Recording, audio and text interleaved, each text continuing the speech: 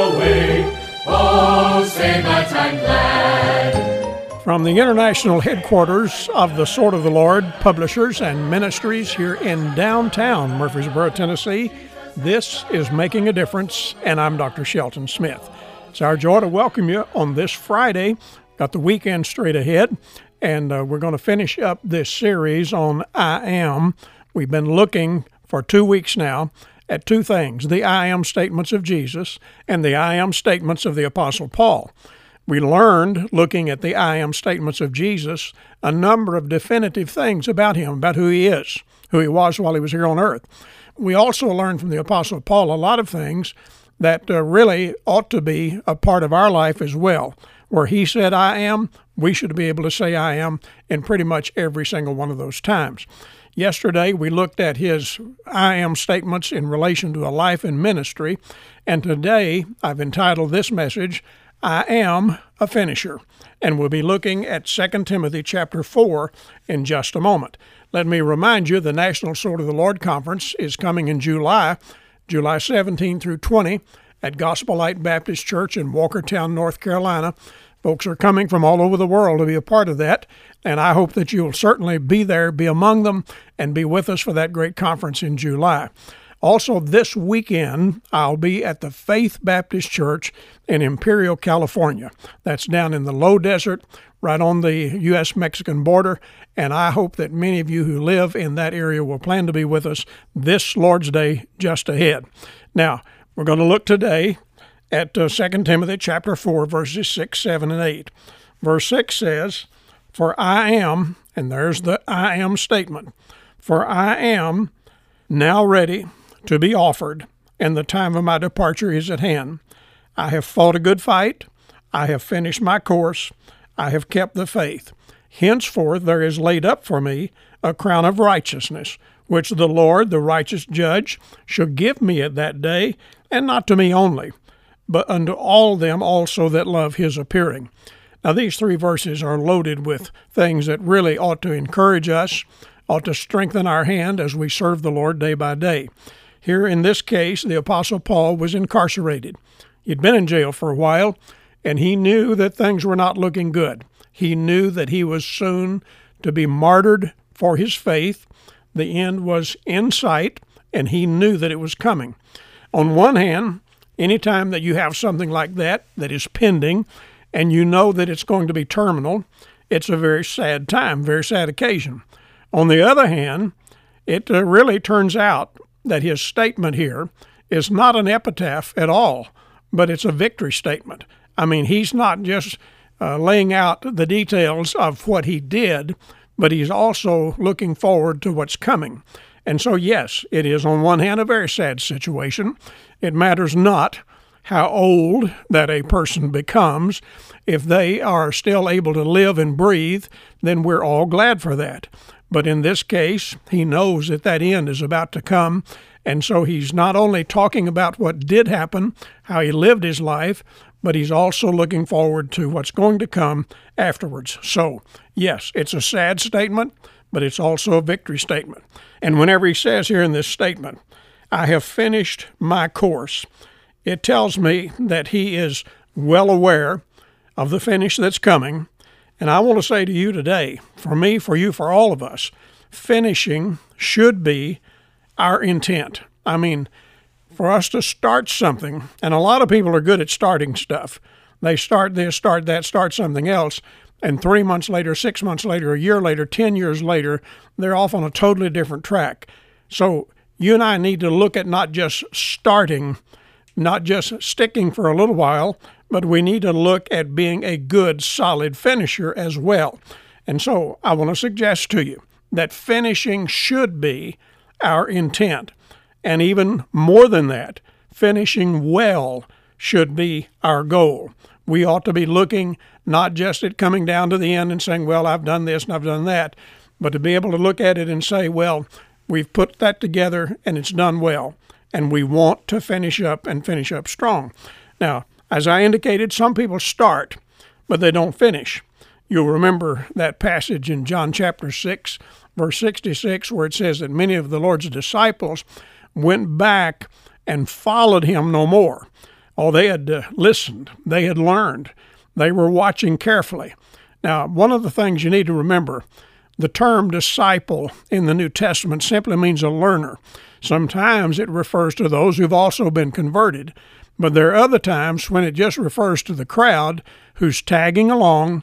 They're listening, they're learning, but they haven't signed up yet. They haven't really come to Christ yet and trusted Him as Savior. And so some of that crowd, they were tagging along, they were learning, they were paying attention to what He taught, but they were not happy about it. And so some of them said, hey, that's too much, enough's enough, we're not going any further. And so they became dropouts from, in effect, the school of Christ. They became dropouts, no longer wanting to listen to what He had to say. You'll remember in the Bible there are some people named, like Demas, for example. The Apostle Paul said about him that he had forsaken him. Well, he signed up, but did he get converted? Well, who knows? We don't know the long term of this. Maybe he was like Simon Peter, who had a glitch and came back after a little while. But on the other hand, some of these folks just tagged along until it was no longer comfortable, and then they decided to do something else. Alexander the coppersmith, another example mentioned in the Bible. And there are still today people who get on board. They may even get baptized. They may join the church, but they've never been converted. And because they've never been converted, they're not born again. They have not really put their trust in Christ and made the commitment to Him that they ought to make, but they're just thinking religious ceremony or religious affiliation is all they need. So they will go along for a while.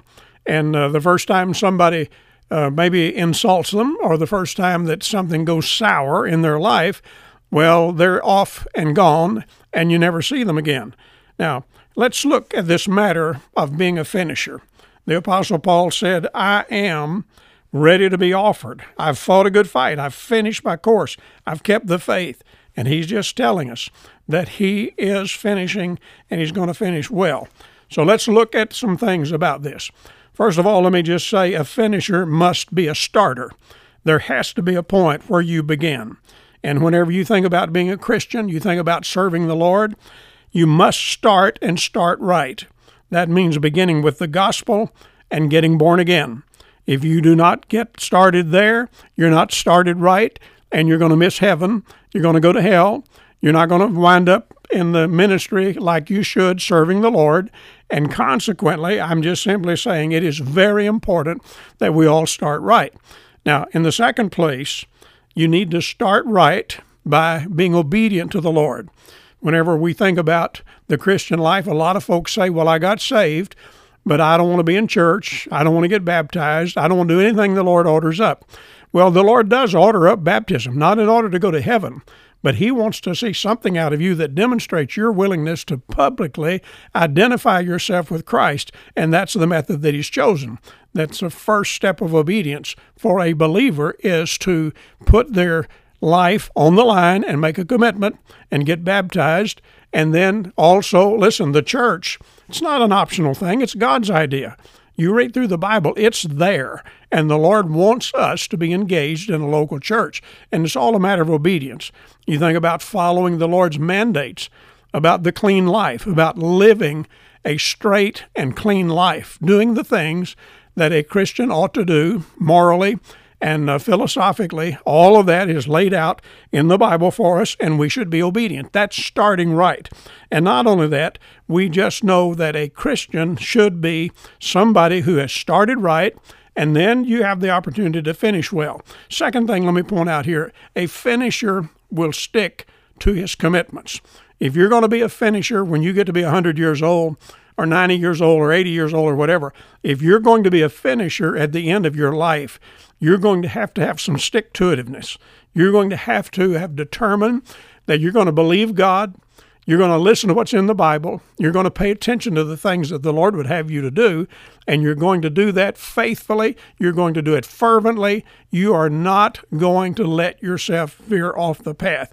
You have a fixed heart, as the Bible references it, and you're going to let yourself stay fixed on the things of the Lord. A finisher will stick to his commitments.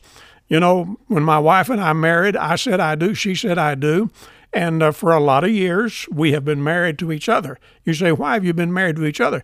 We committed to each other. Whenever our children were born, we were so thrilled that we had a daughter first and then a son, and we made commitments. I mean, in our heart. We didn't have to have a ceremony for that, but whenever they were born, listen, we were locked into those two little birds, and we thank God for them to this day. Why? Because we're their parents, and we have a commitment to them as their parents. And of course, then there's been grandchildren, and then there's a little great-granddaughter now.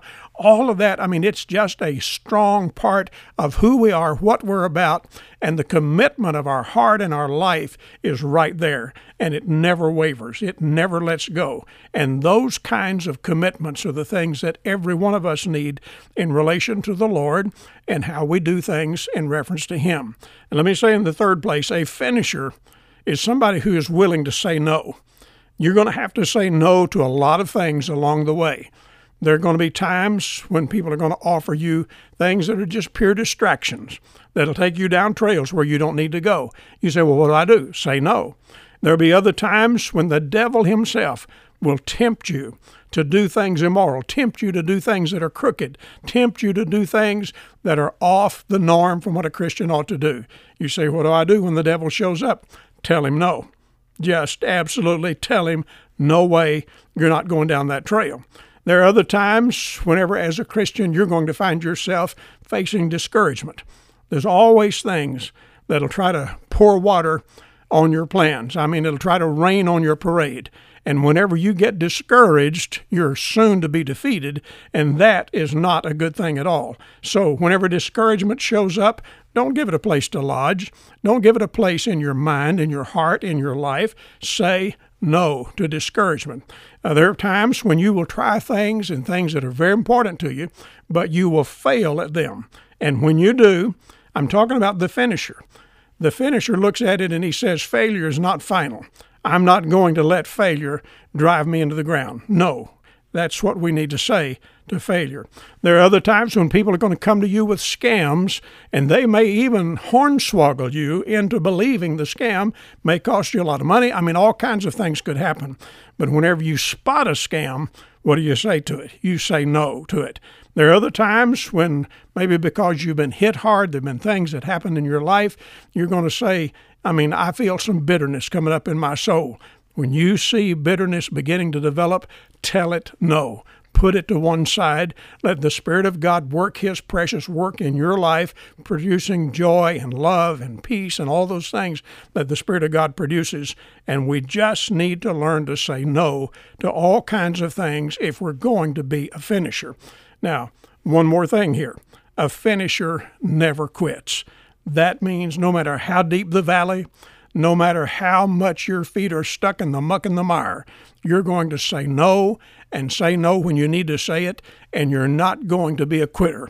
But instead, you're going to keep plodding along, keep driving forward, and doing what you know to do every step of the way. The Apostle Paul said, I'm ready to be offered, and there's good things coming, because the Lord's going to provide for me and reward me. And because He did that, listen, I'm telling you, there is just something to look forward to no matter how dark the days may be. So we're going to look at some new things come Monday. I trust that you'll join me then. I hope you'll have a great weekend. Do pray for me when you think of it, and write me a note. I'd love to hear from you. Write to me, Dr. Shelton Smith, at P.O. Box 1099, Murfreesboro, Tennessee, 37133. The email address is radio@swordofthelord.com. I'll look forward to seeing you Monday, so plan to join me right here. Until then, God bless you. Have a great weekend, and goodbye for now.